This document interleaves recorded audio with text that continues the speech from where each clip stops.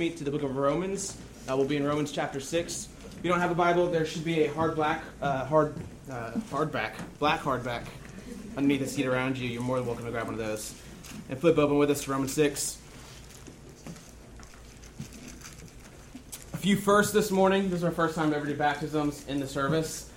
So we'll see how it goes. Chris has been having nightmares of water splashing all over the speakers for the last couple of days. I've been having nightmares of the water being too cold. I don't know. A lot of you weren't here for this. A few months ago, we had baptisms, and little Asher Watson, Jason's oldest, was getting baptized, and the water was just too cold for him. It was back in a horse trough out back. This was back when we were a country church. My cowboy boots on.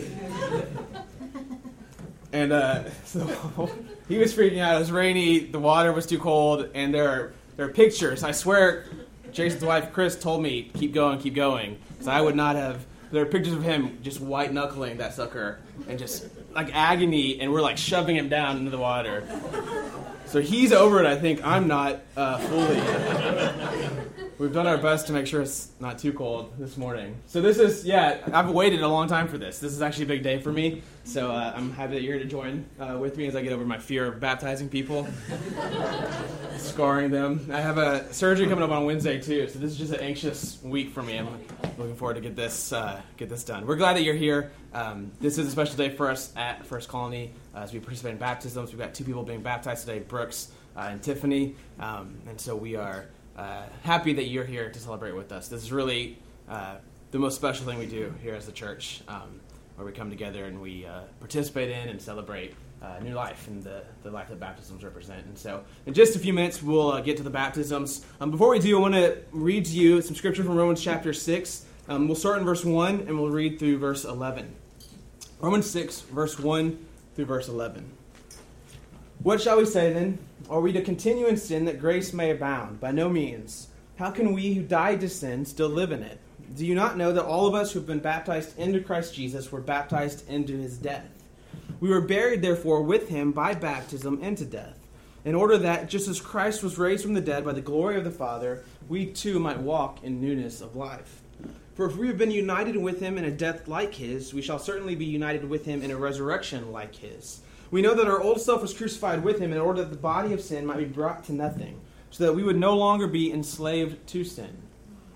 For one who has died has been set free from sin. Now, if we have died with Christ, we believe that we will also live with him. We know that Christ, being raised from the dead, will never die again. Death no longer has dominion over him. For the death he died to sin. Once for all, but the life he lives to God. So you also must count yourselves dead to sin and alive to God in Christ Jesus. We are celebrating Easter here at the church, so we're in the middle of a sermon series called Insurrection. Kind of our tagline for the series is Easter should make rebels of us all. And so Easter was 2 weeks ago, but for Christians the Easter season lasts a while, okay, until Pentecost Sunday. One of the reasons for this is because if you remember, Lent comes before Easter, and this is time of preparation and sacrifice. And Christians have this awesome perspective from the very beginning that the feast should last longer than the fast.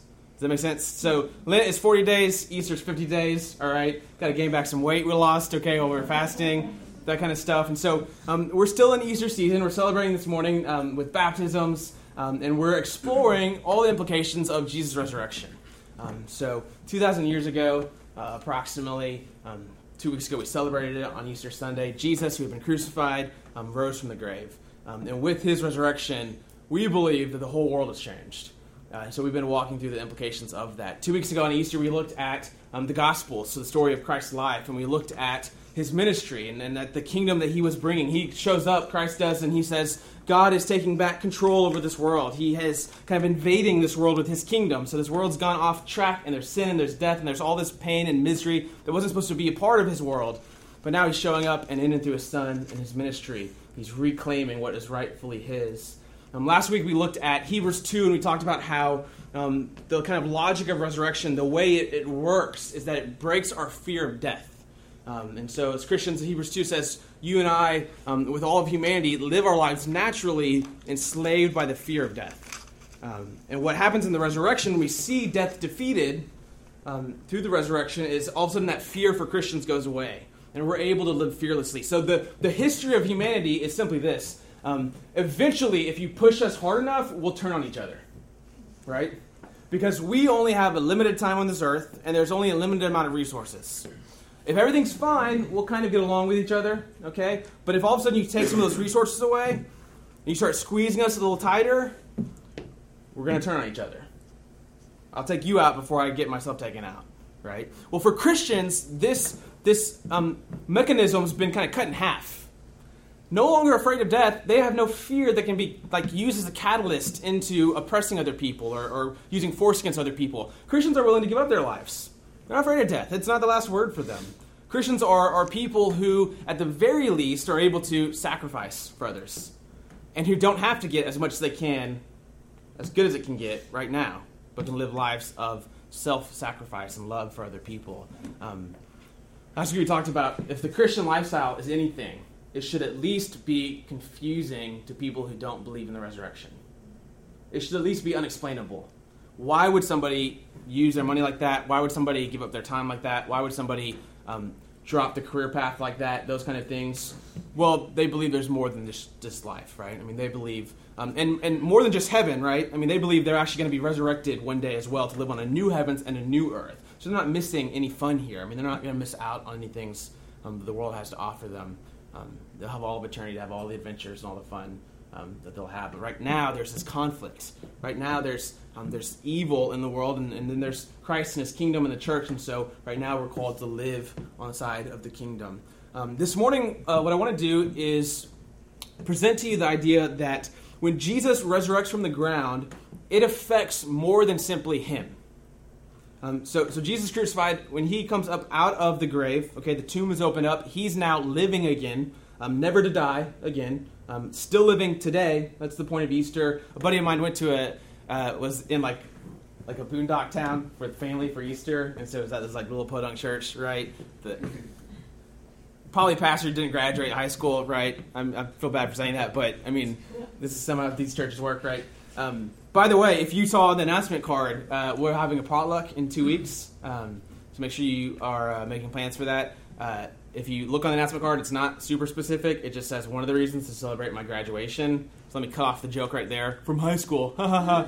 Yeah, I get it. It's a graduate degree, okay? It's pretty impressive.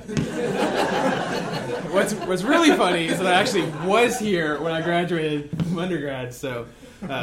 yeah, we'll be doing that. We'll be celebrating and we'll be commissioning Jimmy and Jessica Parks, who will be going off to Washington for the summer for an internship they have. So anyways, he's in this little church, okay? And the pastor gets up and he is talking on Easter Sunday and he says this. He goes, "It's so unfortunate that Jesus was killed because otherwise he'd still be alive right now." And I was like, man, he missed the point of Easter, right? I mean, this is just one Sunday. That's the whole point, right? He's still alive. We get it, he died, right? But he came back, keep reading, right? Shocker. You're a Christian, right? I mean, he's resurrected. But we sometimes skip past the resurrection. So Jesus raises from the dead, okay? Still alive as he ever was today. On the move, slippery, can't hold him down. Obviously, he's affected, right? I mean, this means something for him. This means something for his life. What I want to say that this morning is that the scriptures would say his death and his resurrection also affect you and I as believers.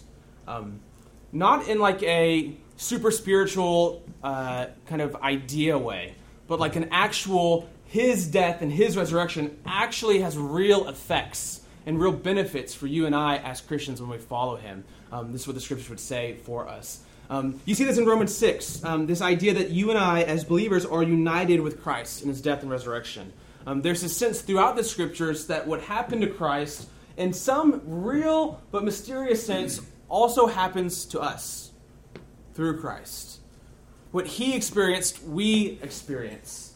The benefits he gets, we now receive. What's true of Christ, what's true of the King, is true of his people. He's the representative. He's the substitute. He's the one who goes on our behalf, and we reap the benefits of his victory. We reap the benefits of his battle. We reap the benefits of his obedience and his faithfulness. Think of King David and Goliath. Everyone knows this story.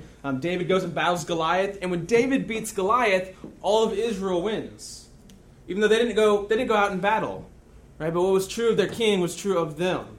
Jesus goes out on behalf of us, and when he dies and resurrects, Christians say, throughout the New Testament, somehow in this real but mysterious way, we're glued together with him.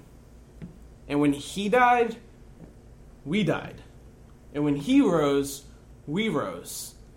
And the life that he's living now in the power and presence of God is available to us now because of his death and his resurrection. In Galatians, Paul will say, this is Paul in Romans, in Galatians, Paul will say, I've been crucified with Christ. When Christ was on that cross, in some real sense, I was on that cross. And my sins were on that cross, and my old life was on that cross, and it died. It was executed. It's dead. It's dead as can be. And when Christ rose from the ground, I rose from the ground. When he experienced new life, I experienced new life.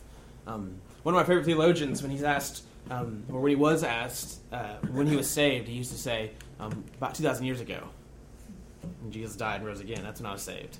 That's when the battle was won for me. That's when something happened that changed all of the options that were available to me. We're united with Christ. In Romans 8, a couple chapters Paul will say that the same power that was working in Jesus when he was raised from the dead is available to you and I as believers. Not a portion of it, not 10% of it, not divvied out among everybody in the church, but the exact same power is available for us to tap into on a daily basis as believers. The Holy Spirit raising Jesus from the dead. So there's this union with Christ that we get. And then what Paul says here is that this union is kind of marked out, it's kind of signaled, it's communicated by the act of baptism. So as you go into the water and you come out of the water, and this is your identity marker. This is the announcement. This is the revelation. This is your moment of clarity.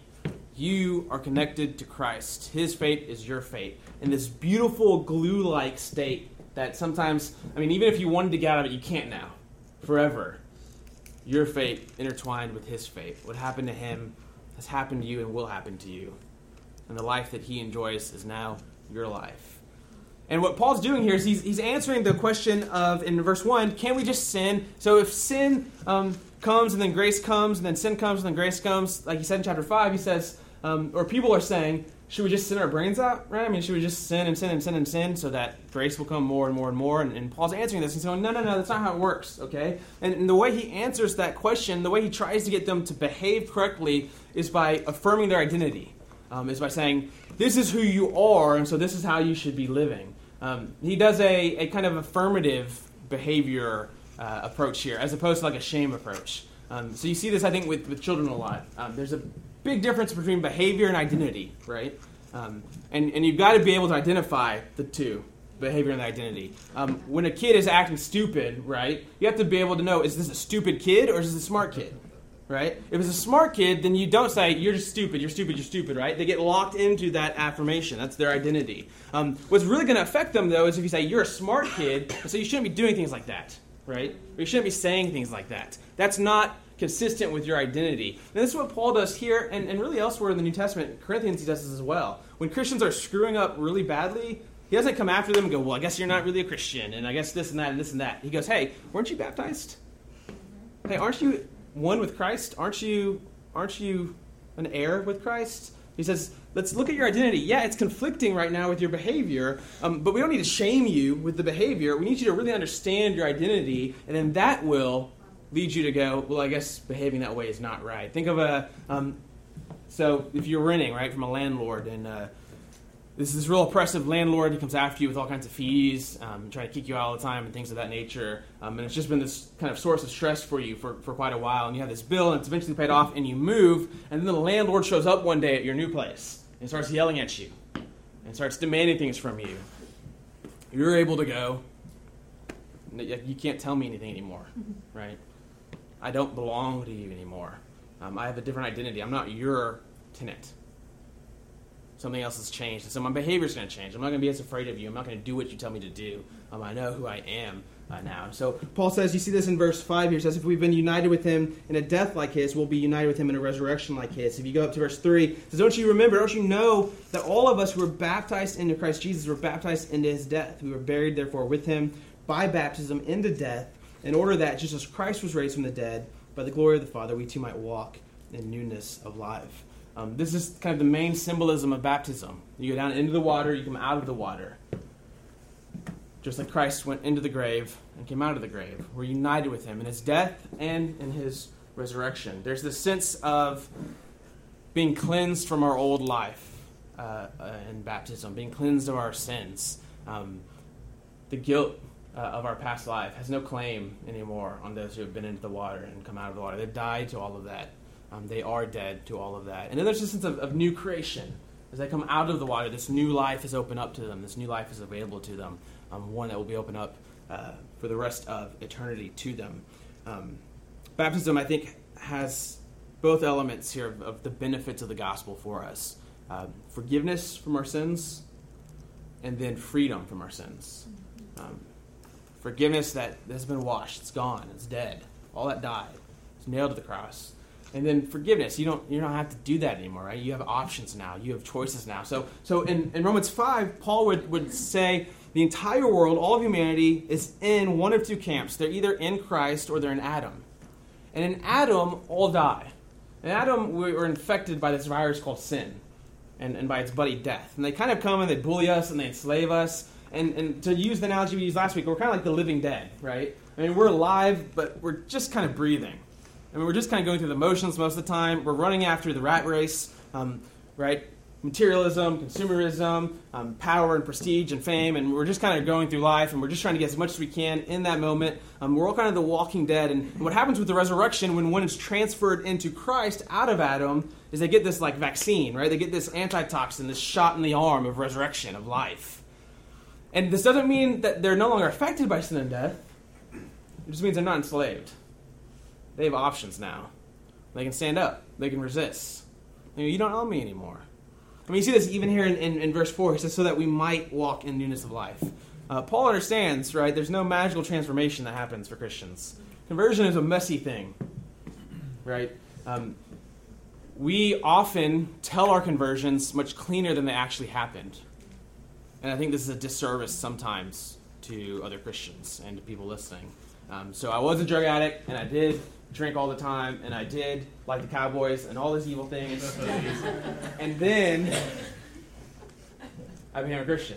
The next day, guess what? Didn't eat heroin. I saw alcohol, and I poured it out, turned it into water, reverse Jesus that thing, gave it to a homeless person, okay? Went on with my day.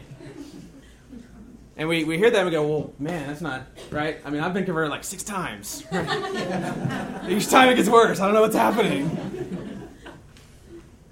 I was drinking before I was a Christian, and then guess what? The day after I was a Christian, I felt like I needed a drink. And I had a drug problem before I was a Christian, and the day after I was a Christian, I was still scratching. Still needed that. And I think if we're honest, most of our lives reflect that reality, right? That conversion is this messy process. It goes on, and daily we have to kind of battle against sin and death. There's still realities in our life, right? But something with the resurrection, with our union with Christ, has been dramatically transformed. Whereas once we were slaves, now we're free. And we can still walk in wrong directions, right? But guess what? We can walk in right directions too. There's new options available to us that weren't available to us in the past. And baptism is this identity marker that you are in Christ. Baptism is almost like your tombstone and your birth certificate at one and the same time. Baptism is the marker. You have died. You're dead. It's over. That life, it's over. Those sins, it's over. It's all gone. It's dead. As dead as Jesus was on that cross. That life, those sins, it's dead. And it's like your birth certificate. You're alive. You're alive to God. You're alive to the power of the Holy Spirit. You're alive to these new spiritual benefits that you can reap if you would press into them. Baptism is this identity marker with us. Flip with me, if you would, to Mark chapter 1. This is Jesus' baptism. So Jesus himself was baptized. And I think sometimes we don't pay as much attention to it as we should, because I think it has some stuff to teach us about baptism, about its role in our lives. Jesus gets baptized in Mark 1. We'll pick it up in verse 9. Mark 1, verse 9.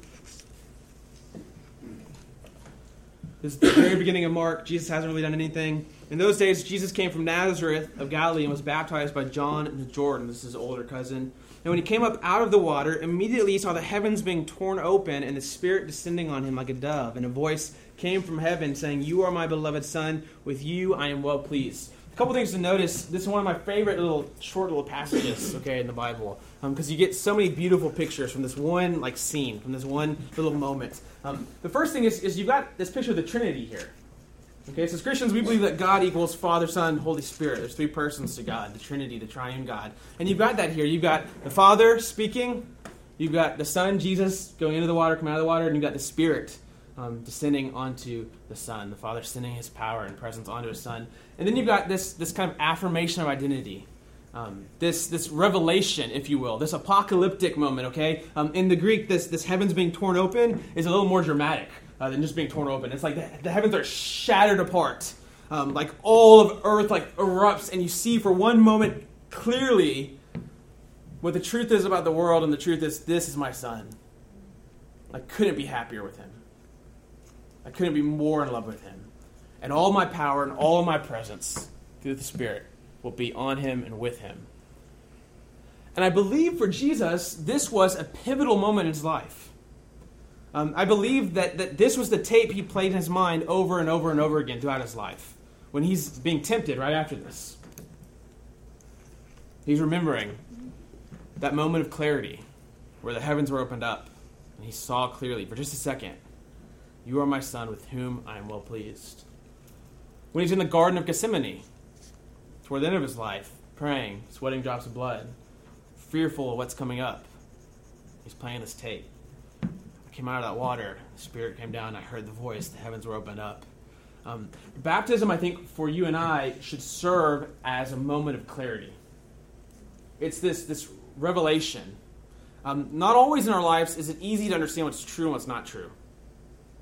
Just think like politics, right? I mean, there's two sides to every story. For every Drudge Report article, there's some other, liberal site article, right? I mean, there's always another angle, right? It's sometimes hard to piece together the facts and the truth and what's going on here. For every time someone's told you a story, right? If you talk to the other person in that story, they probably tell you a kind of different story. I mean, there's two sides to all of it. Very rarely do we have these moments of clarity. For Jesus, and I think for you and I, baptism should be this moment of clarity. It's this moment where beyond any other moment, Christians realized we're one with Christ. Jesus realized, I am his Son, and you and I realize we're connected with him. When God the Father looks at Jesus and says, "You are my Son whom I love," now you and I receive that statement as well. You are my Son, you are my daughter with whom I am pleased, with whom all my power and my presence will be with. And for Christians, I think baptism should serve as this marker for us, should serve as this reminder for us. If you flip back to Romans chapter 6, this is what Paul is trying to get them to do, right? He's trying to get them to play this mental tape back in their head as their behavior goes off track, as they get confused about what the Christian life consists of. He says, remember that you were baptized, right? You went into the water with Jesus in his death. You came out of the water with Jesus in his life. That now defines you. That was your moment of clarity. Don't let anything else in your life, any circumstance, any situation, any evidence, any actions come above that. At all times, go back to that tape and go, I'm with Christ. I died and I rose again. I died and I rose again. I get that I'm feeling like this, but I died and I rose again. I get that I'm acting like this, but I died and I rose again. I get that the situation in my life is this, but I died and I rose again. Martin Luther, the great Protestant reformer, if you know anything about the Reformation, right, he's real famous for having this mental anguish over his sins, and he never thought he was good enough for God. And so he would describe these attacks he'd get by the devil in the middle of the night. He'd come and throw his sins in his face. And Luther, real famously, would just repeat, I've been baptized. I've been baptized. I've been baptized. I've been baptized. This was his moment of clarity. This was his moment where he saw the heavens ripped open. And clearly, he's ever seen in his life, he saw the stamp. This person is with Christ. Now, it's interesting that Jesus, when he gives us things to remember him by, gives us actions and not ideas. Two big ones: communion, eat, drink, and then go into the water, come out of the water. One you do regularly every time you meet, Jesus says. One you do once in your life. And you try to follow me. It's interesting because I think you and I like ideas more than actions. We want atonement theories. We want equations. But when Jesus says, I want you to be a part of my death, I want you to understand it, he doesn't give you this like esoteric idea. He says, eat some bread and drink some wine. And when he wants you to understand what it means to follow him, right? What it means to be committed to him, he says, go into some water and come out of the water. And this is what it is. It's this real physical, earthly act. And sometimes I think we're scared of that. But I think our baptisms should serve as these reminders to ourselves sometimes that we're one with Christ. And I was baptized on April 4th, Palm Sunday of 2004. A handsome 16-year-old. I was starting my spiritual journey. It was just right down the street at a church here in Sugar Land. Got in after 2 kids. Water was a little too warm for my comfort. I got out, and my dad said, I was warm because the kids peed when they went in there first. And any spiritual, feeling I had just disappeared in the moment. I can say, I think pretty surely, Asher's baptism was way more life-changing than my own in terms of just being scarred by the image of him screaming and crying. But your baptism, right? I mean, this physical moment in your life, a moment in history, I think the scriptures say, that's your marker. That's your identity. Don't let anything come before you in that. Remember that. Remember the day. Remember the moment. And when you doubt, and when you question, and when you stumble, when you scrape your knees, think back and go, I was put in the water, I was taken out. That is the truest thing about me. I am united with Christ. He died, I died. The life that he now lives is available to me. I have options. I'm no longer enslaved. I can follow him. I can lean into him. I can lean into his power and presence. I can lean into the kingdom of God here and now. I think this is the mental tape that you and I as Christians are supposed to play in our minds. This is supposed to be the identity that we remember at all times that then works out on our behavior. And so we don't necessarily do behavior modification as Christians into the Christian life. The Christian life is knowing who you are and then becoming that person. Knowing who you are and then making sure your actions line up to that identity. But the Christian life is surely not working towards becoming something that if you're good enough one day, God will look at you and say, you're mine. No, the Christian life is God looked at you and said, you're mine. And so now you are learning how to act like that. And it can be messy, and it can be hard, and it can be long, but that's your calling. And you're one with him. And I think baptism for Christians, in a way that sometimes we've overlooked maybe, but going into the water, coming out of the waters, I think this moment of clarity, this moment where Christians go, that's how I know I'm with him. I went into the water and I came out from the water. Yeah, there's going to be times in your life, there's times in my life where it doesn't feel like that. There's going to be times in our life where we're not acting like that.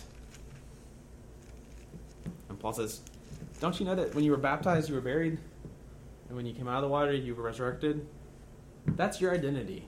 Live out of that. In verse 11, he says, you also must consider yourselves dead to sin and alive to God in Christ Jesus. There's this mental activity, he says, you got to take place here.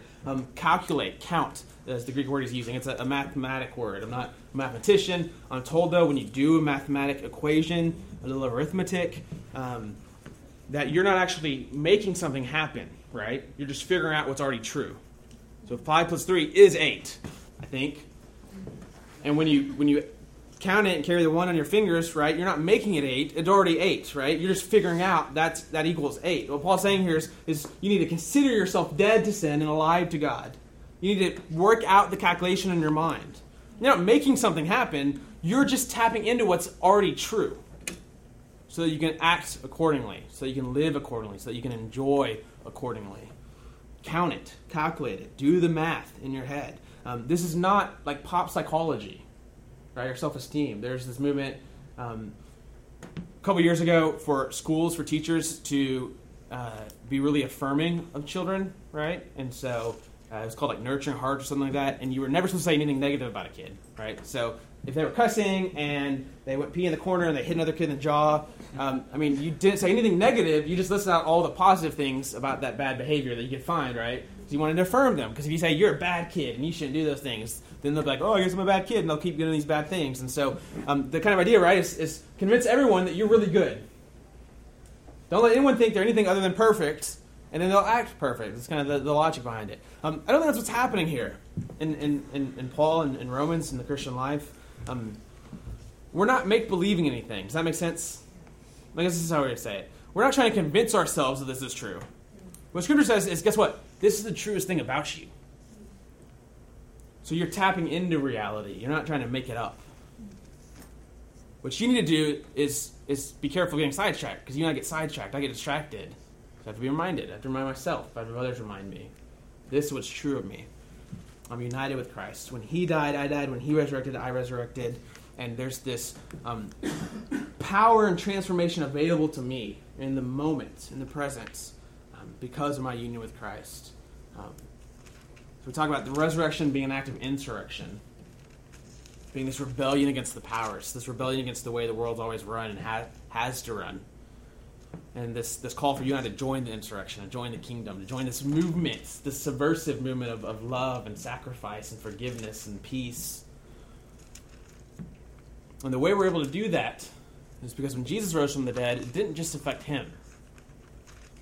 It put a shot in all of our arms. Life broke into this world that was enslaved by sin and death. And you and I now have the option. You and I now can be free. You and I now have this available to us. And Paul says, never forget that with your baptism. Let that be your identity marker. Let that be your tombstone. Let that be your birth certificate. So I would ask you this morning, if you've been baptized, to think back. When were you baptized? What date was it? Again, I think we tried to spiritualize this, but let's just be practical. What day were you baptized? That's what you should be remembering, I think. That's how you should be considering this. Calculate this out. Did you go to the water? Did you come out of the water? Yes, it happened. You can't undo it. As much as you would want to it sometimes. It's happened. You're one with Christ. That's the truest thing about you. That was the revelatory moment in your life. That's when the heavens opened up and the church I was watching saw who you were, and you saw who you were, and the world around you saw who you were. And there's going to be times when you're in the garden and you're doubting it. And you have to go back and think, no, I put in the water, I came up out of it.